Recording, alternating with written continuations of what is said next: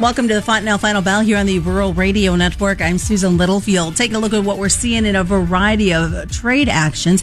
Here's my conversation with Brad Kooima. He's with Kooima and Varilek out of Sioux Center, Iowa. Are we seeing an oversupply that is, of cattle to the south? Add to it the cash market. We continue to limp along with that. Are we seeing customers? They still got the cash. Are they really wanting to buy some of that meat out there? Lots to talk about. So, Brad, I think we do have to start out with JBS. The cyber attack from a cattle perspective, what did you think this week? Well, the first thing I thought is, you've got to be kidding me. What next, right? I mean, I say that here, sort of facetiously, but not really, that every day you go home from work, there's something that could happen that you have no control of that would create a market to go sharply lower. And that was one of them. Now, thankfully, at least this was short-lived. Basically affected roughly a day and a half of slaughter.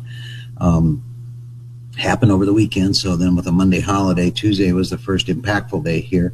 JBS accounts for about 25,000 cattle per day in there. Well, they have 9 different facilities, and it was clear. I mean, on Tuesday, a week ago Tuesday, the slaughter was 120.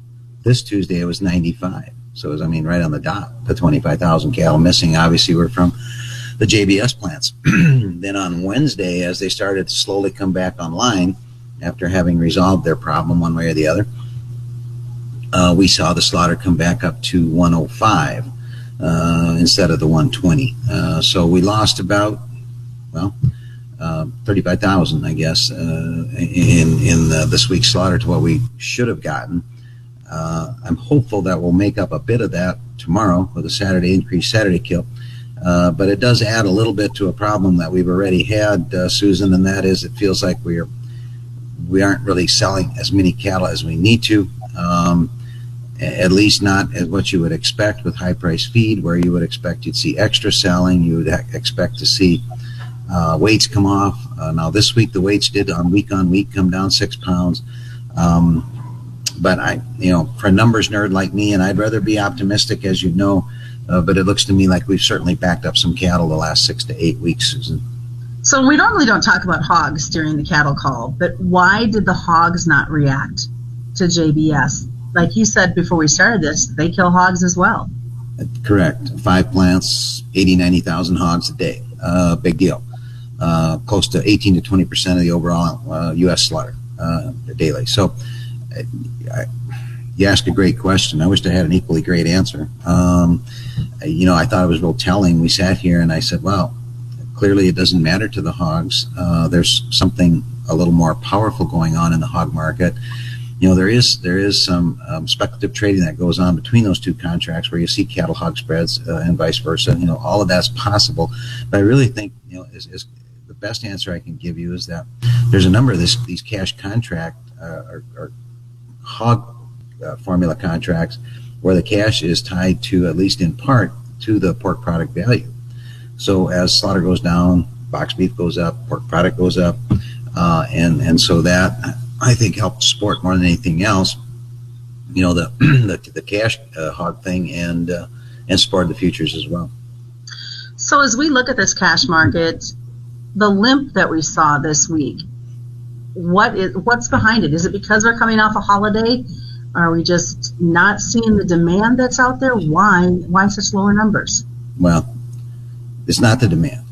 Demand is pick your favorite superlative. It's outstanding. It 120 for, I should keep track, what is this, 5th or 6th week in a row? We've come to call them different things. Sympathy bid, token bids, guilt bids, you call them what you will. All of the majors are participating. I personally sold cattle for 120 to 2 different majors on a very limited basis. Mind you, one of them, there was a pen of 147 cattle, and they said they could bid $1.20, but only on 120 head. Seriously? So what's happening is these packers go out and they give all their buyers just this small little order, trying to kind of keep everybody a little bit appeased.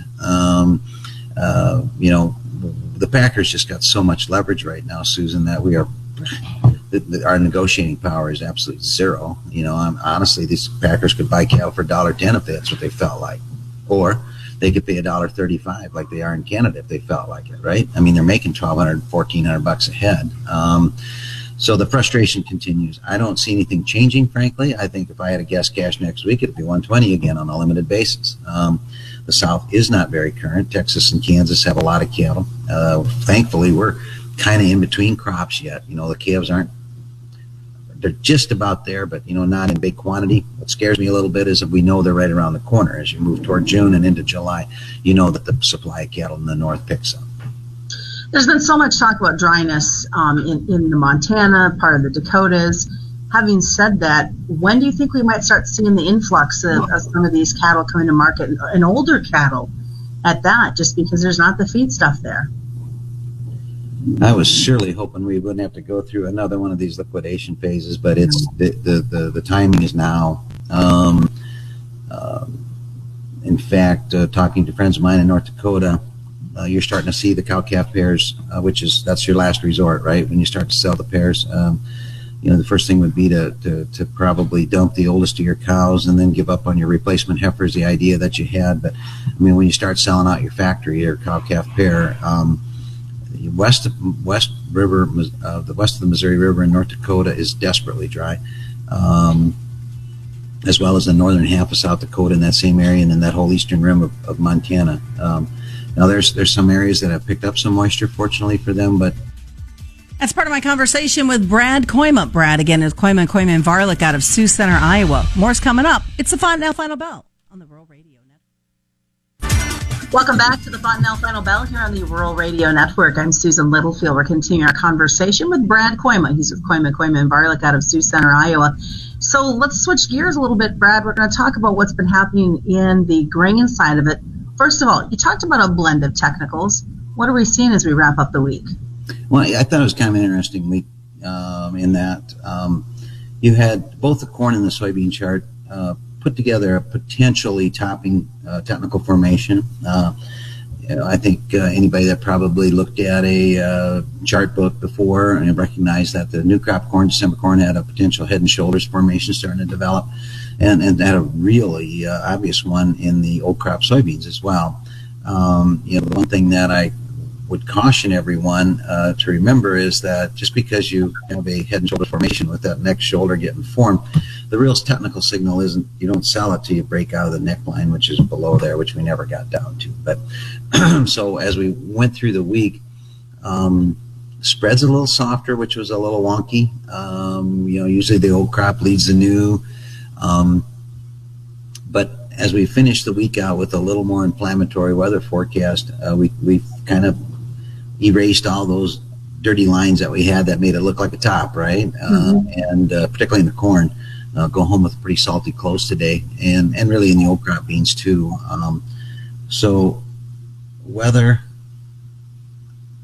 I don't know. There's people that look forward to a weather market. I'm not one of them at all. So tonight we're going to go home with the idea that the 10 to 14 day forecast is suggesting a ridge to develop in the northern plains. When that happens, the rain goes around it, right? And it's supposed to be in the 90s. And, if that persists, you're starting to talk about timing all the way into the first part of July, which is always a critical time, yada, yada. And I'm not making it insignificant. It's just that I'm frustrated that there's no one that really does truly know. So you could come in here Sunday evening and have a forecast that, oh, hey, you let the jet stream move, whatever, and all of a sudden it's different, and the market comes tumbling down.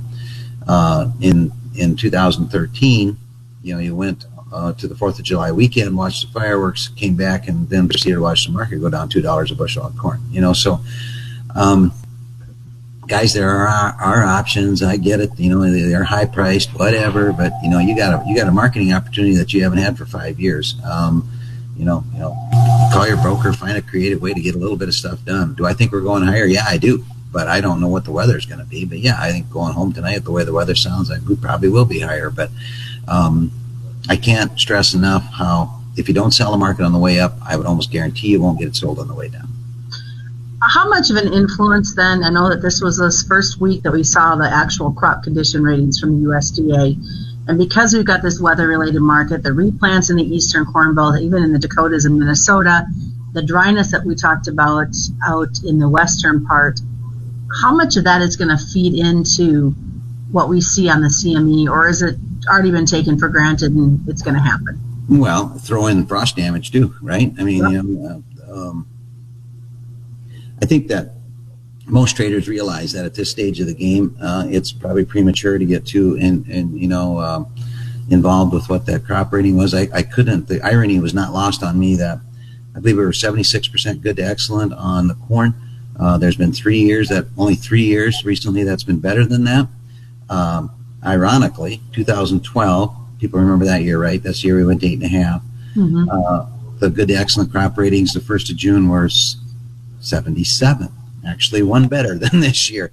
So I think when people noticed that, they thought like, well, we better not get too crazy here because it's really not the weather. When the corn's this big, and I'm a farmer, it doesn't take that much moisture, but it's when it's as high as your head, that's when things are critical, and they get critical quickly. So could we see that run at the old highs for corn? Yes. If I was going to bet you a stake, notice nobody bets a pork chop. I noticed that. Yeah. I would say that that's what we'll do. But of course, dependent upon the weather. And to me, the old crop would probably stand the best chance of doing it first. We didn't make any more old crop corn. Things are still snug. So we'll see how that transpires. I'm anxious to see if the spreads don't firm up a little bit next week, where July leads the way. They didn't do a great job of that this week. What about soybeans? Still, to me, the old crop story on the fundamentals is actually better or more bullish, more tight than it is on the corn. You've got a little bit of a dynamic with the soybean oil in there, of course, but if you had to say, do I think that the old crop beans have a chance to be in the mid-16s? I would say that would be my objective as well. You'll probably see a bit of a delay here in the reaction to the soybeans if indeed we're still talking about the weather. The weather is a lot more significant for soybeans in July and August than it is right now. So I got to feel like the market's got quite a bit up of momentum, though, going home here this weekend. And as long as the weather doesn't change anything, we should have an enjoyable time next week if we talk again about what this looks like. All right, sounds good. Best way for folks to get a hold of you, Brad? Sure can call us. It's 800-358-3047. That's the Fontanelle Final Bell, being brought to you by Fontanelle Hybrids and all your local dealers here on the Rural Radio Network.